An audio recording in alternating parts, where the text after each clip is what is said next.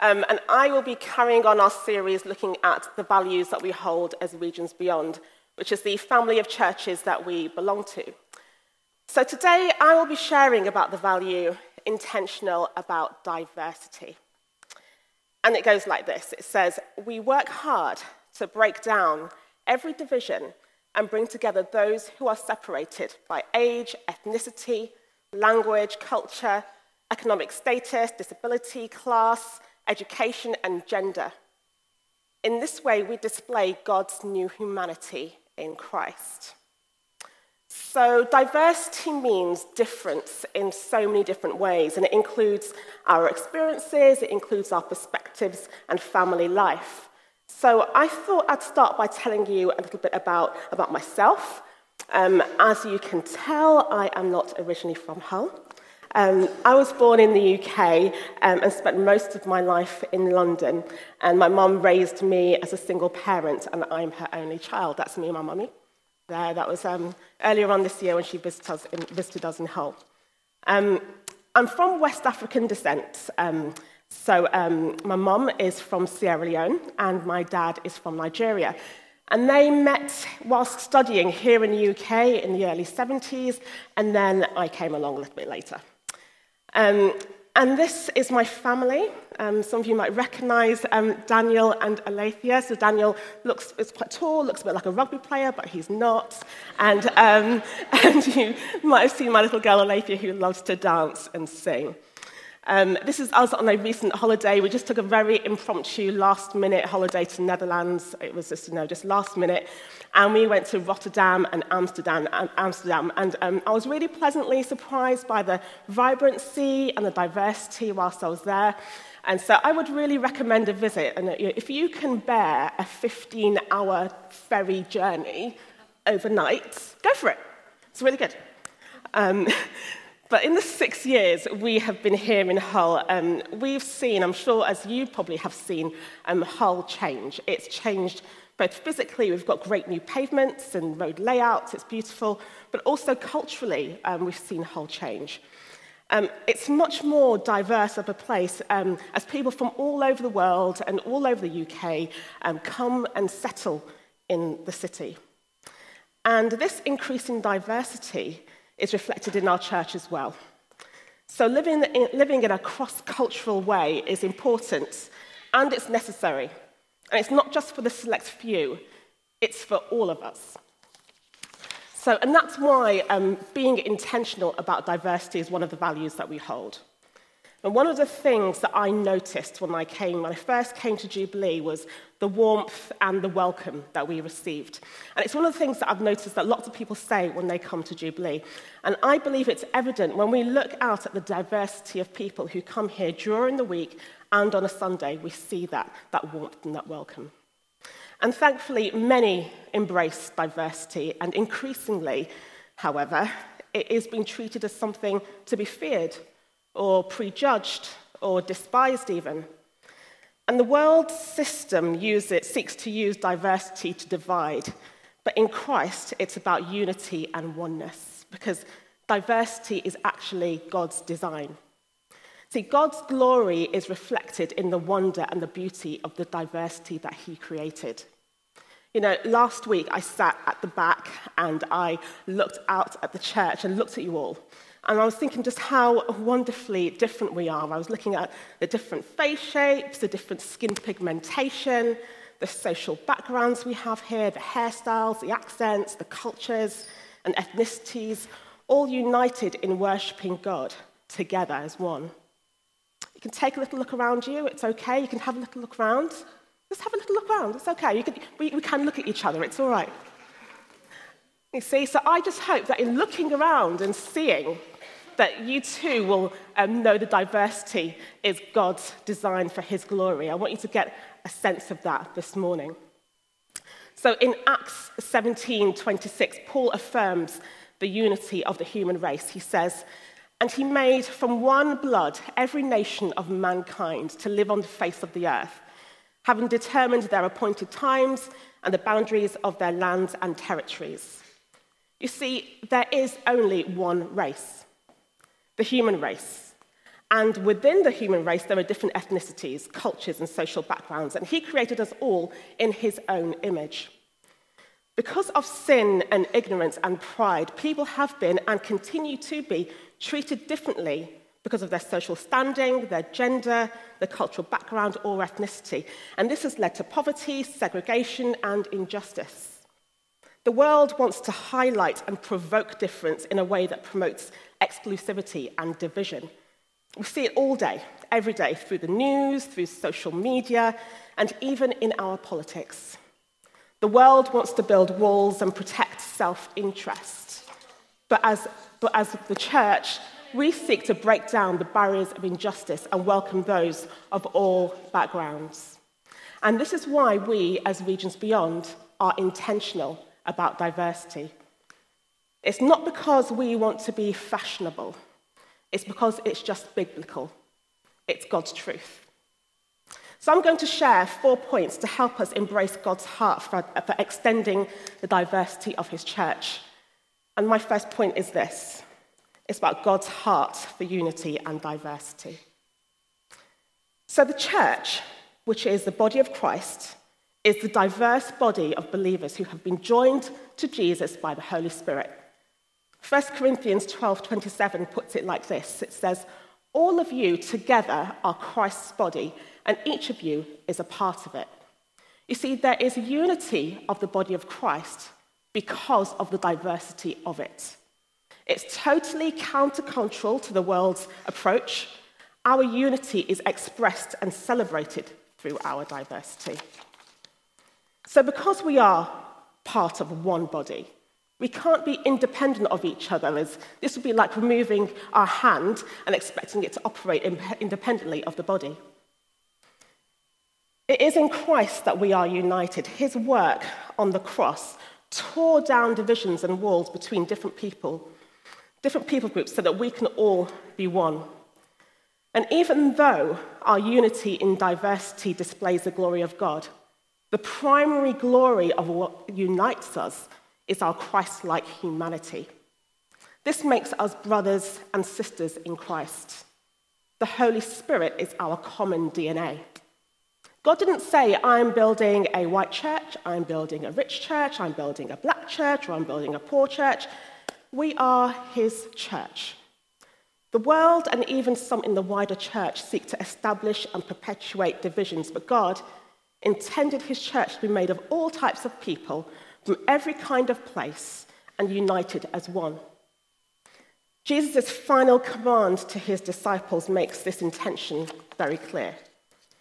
In Matthew 28:19-20, he says, "Go, therefore, and make disciples of all nations, baptizing them in the name of the Father and of the Son and of the Holy Spirit, teaching them to observe all that I have commanded you. And behold, I am with you always to the end of the age." The word nations here is translated in Greek as ethnos. So God intended that humanity he created from every tribe, every social class, every ethnicity, hear the gospel and become followers of Jesus. And that means God intends people from everywhere and every background to be joined to Christ, including people from Pakistan, Iran, Poland, Congo, North Korea, Russia, right here in Hull. In our shared humanity, we have all fallen short and we all need Jesus. And then, in the book of Revelation, the last book of the Bible, God shares with us a wonderful picture of the final gathering of God's people. In Revelation 7:9-10, it says this, "After this I looked, and behold, a great multitude that no one could number from every nation, from all tribes and people and languages, standing before the throne and before the Lamb, clothed in white robes with palm branches in their hands, and crying out with a loud voice, 'Salvation belongs to our God who sits on the throne and to the Lamb.'" What a picture.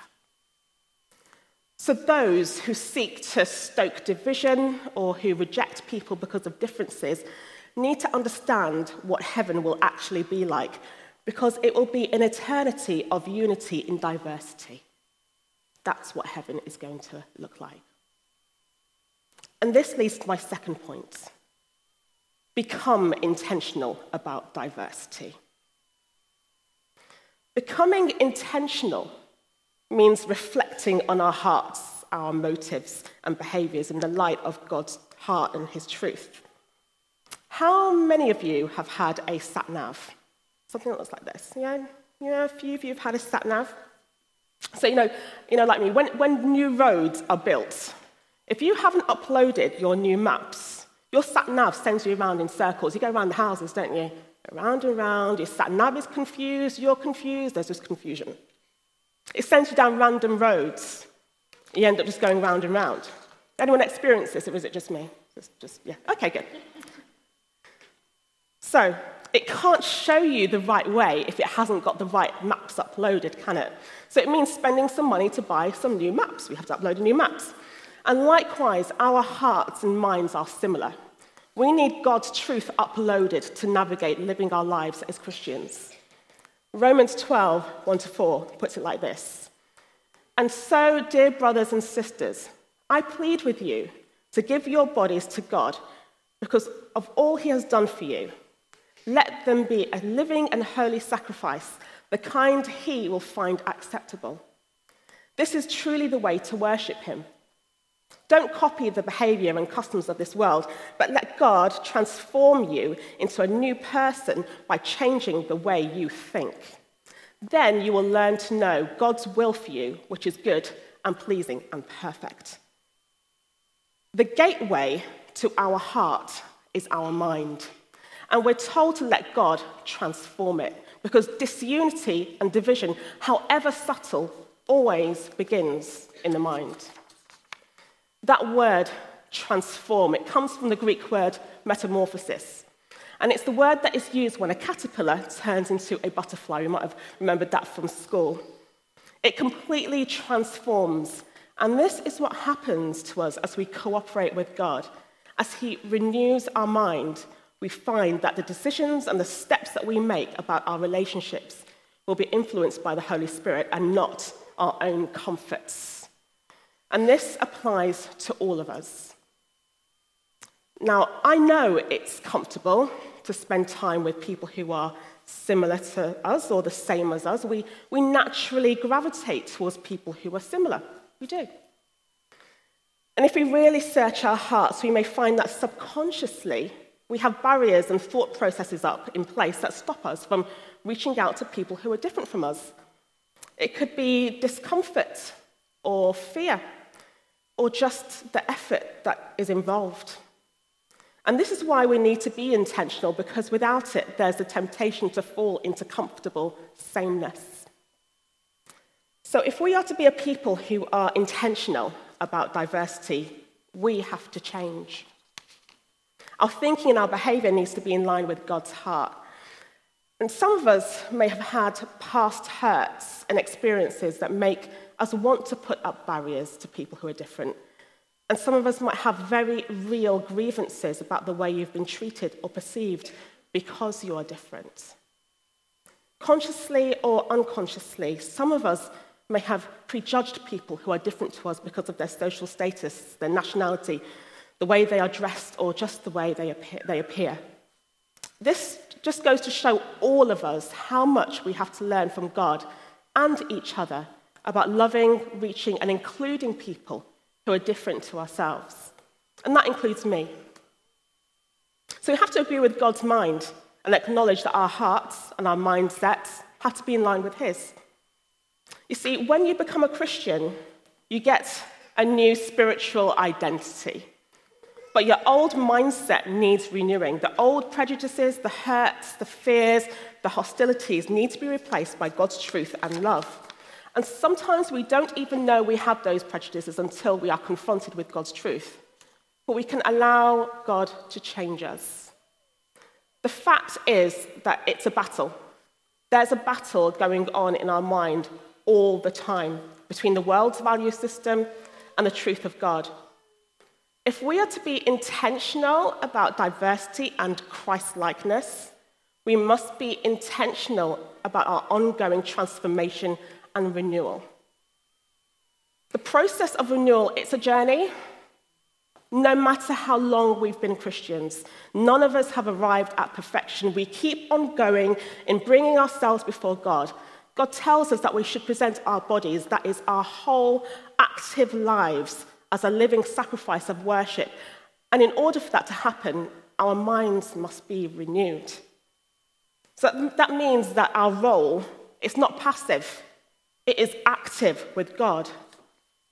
Ephesians 4:21-30 summarizes what I've just said. It says, "Since you have heard about Jesus and have learned the truth that comes from him, throw off your old sinful nature and your former way of life, which is corrupted by lust and deception. Instead, let the Spirit renew your thoughts and attitudes. Put on your new nature, created to be like God, truly righteous and holy." Through prayer and reading the Bible, we acknowledge that his ways are above our ways and that we are dependent on him in every aspect of our lives. As the Holy Spirit changes us, our transformed hearts are then marked by humility, as we live in unity with those in the church and outside of it. And this leads to my third point: walk in humility. Humility is the key to having intimacy with God and walking in love and unity with others.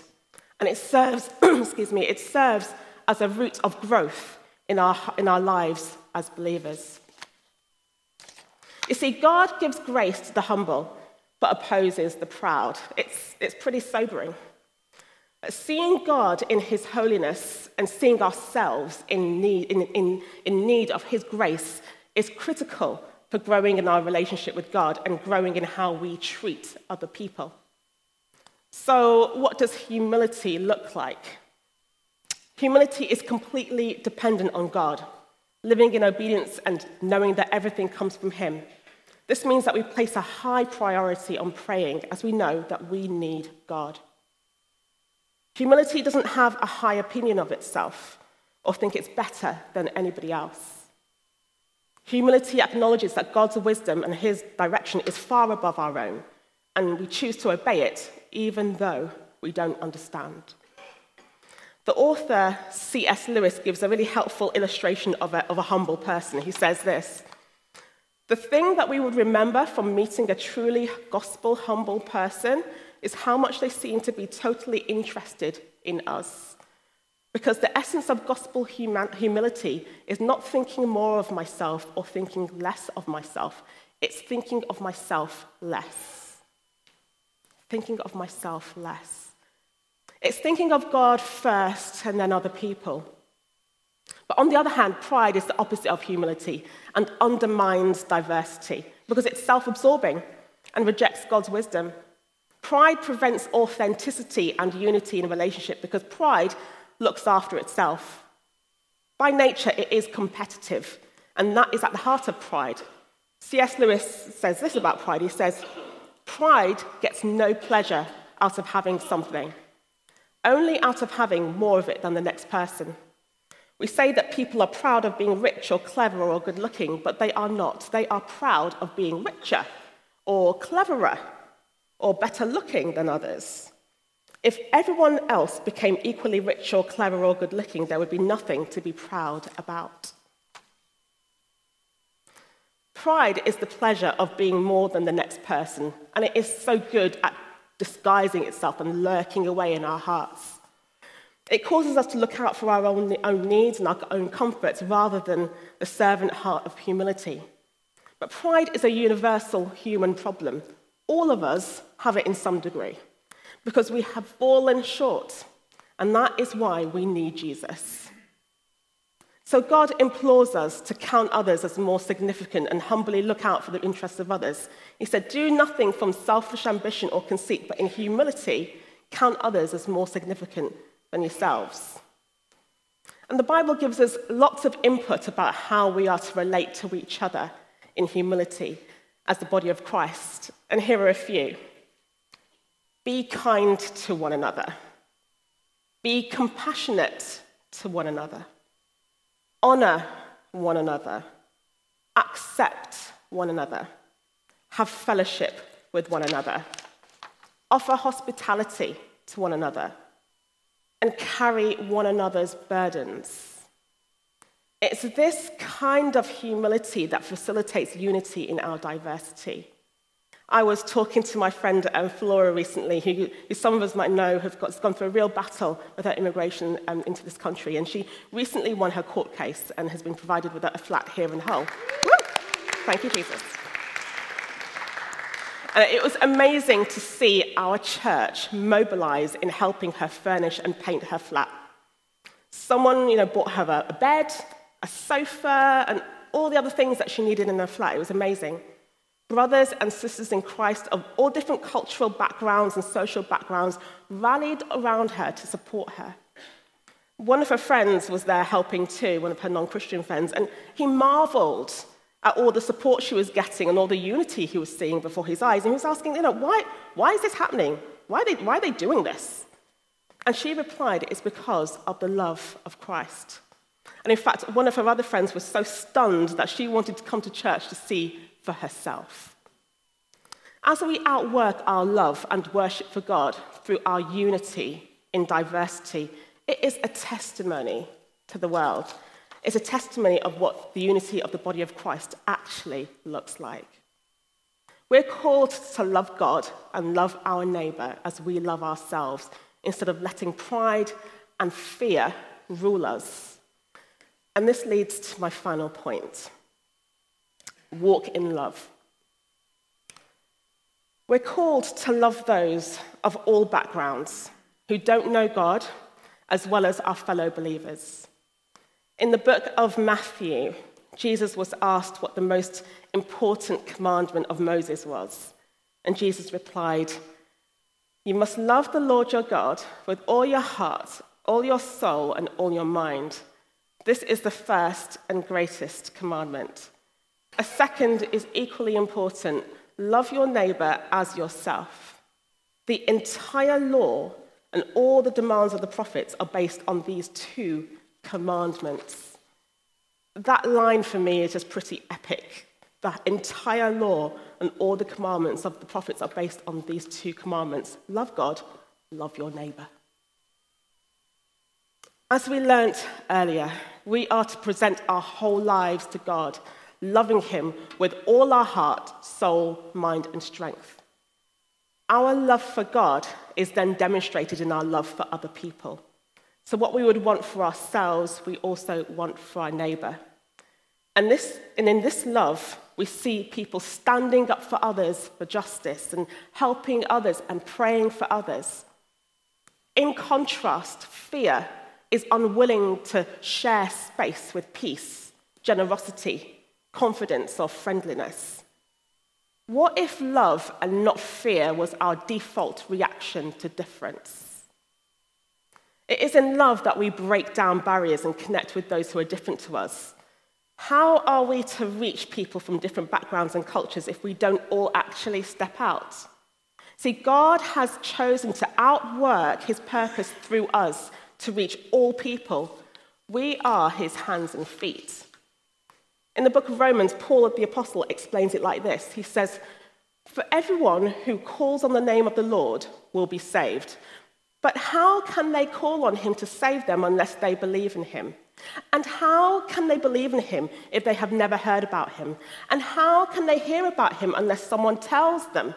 And how will anyone go and tell them without being sent?"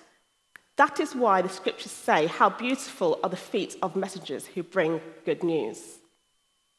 We're called to tell all people from all backgrounds about Jesus, but all kinds of fear stops us. For example, fear of rejection, fear of discomfort, or fear of what other people might think or say.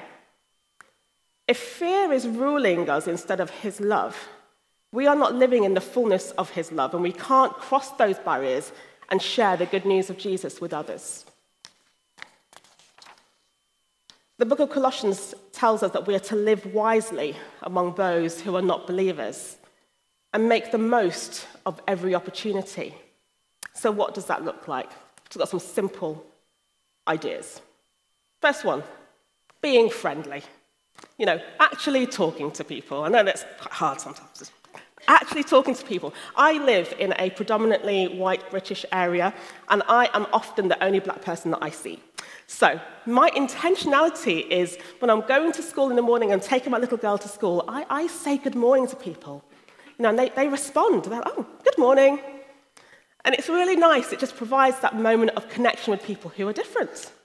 It's just looking for opportunities to chat to people. So in the supermarket, I've had some great random chats. My growth group know about my random chats in the supermarket, about recipes, about the telly, you name it. It just gives us the opportunity to connect with different people. But we have to be open and alert to those opportunities. If we're closed off, we don't see them. My next point is about being interested, just being interested. Do we know our neighbours' names? Do we take time to find out about them and their lives? Do we make the effort to pronounce different names correctly? These simple things make a difference. The next one is about seeking to understand before being understood. Do you talk more than listen? And the last one about being helpful, just looking out for opportunities to help people. Those make a difference. This applies to all of us, regardless of background. You may be a Christian who has come to the UK from another country. You too are called to share your faith cross-culturally as well. There are people in your community who don't know Jesus, and God might have sent you to them. Likewise, in the body of Christ, as we live in God, we grow in love for each other, and fear is expelled. 1 John 4:17-19 says, "And as we live in God, our love grows more perfect. Such love has no fear, because perfect love expels all fear. If we are afraid, it is for fear of punishment, and this shows that we have not fully experienced his perfect love.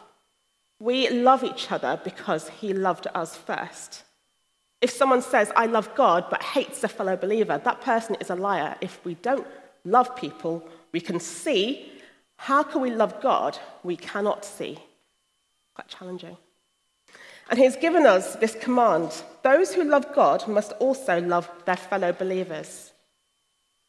See, God loved us so much, he sent Jesus to die for us. And we love each other because God loved us first.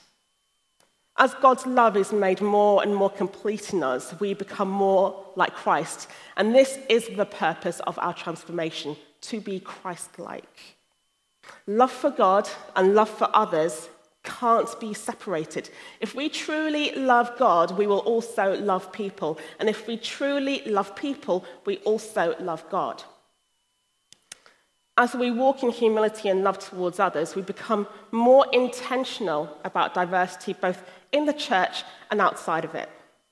Jesus broke down cultural and social barriers in his ministry on earth. And like him, we'll be alert to opportunities to reach different people, extending friendship to those who are different to us. So finally, the result of feeling excluded or mistreated because you're different is rejection. And sometimes in the biggest and warmest and friendliest churches, there are people who feel rejected. Others may feel rejected in the community where they live or through experiences that they've had. I know something of what that feels like.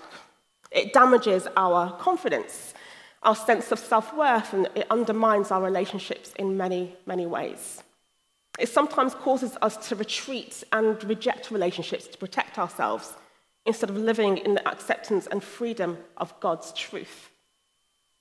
Some of us are carrying around hurts, bitterness, offense, and grudges, and unforgiveness. And living in this way means that you're not living in the freedom God wants you to. Forgiveness leads to life, and unforgiveness imprisons us. It steals life. Forgiveness is a two-way street. We forgive those who have hurt us, and God forgives us too. Luke 6:37 says, "Forgive, and you will be forgiven." A condition to receiving forgiveness is forgiving others. Forgiveness doesn't make the other person right. It makes you free. It's a choice you make, not because you feel like it, but out of obedience and your love for God. It reconciles us to God and to others, and it's critical for our unity. So as we open up our hearts to God's love, we experience his healing and his restoration. For some of us, we need to repent for prejudices that we have and commit to allowing the Holy Spirit to change us. Can the worship team come up, please? Just great to have you guys.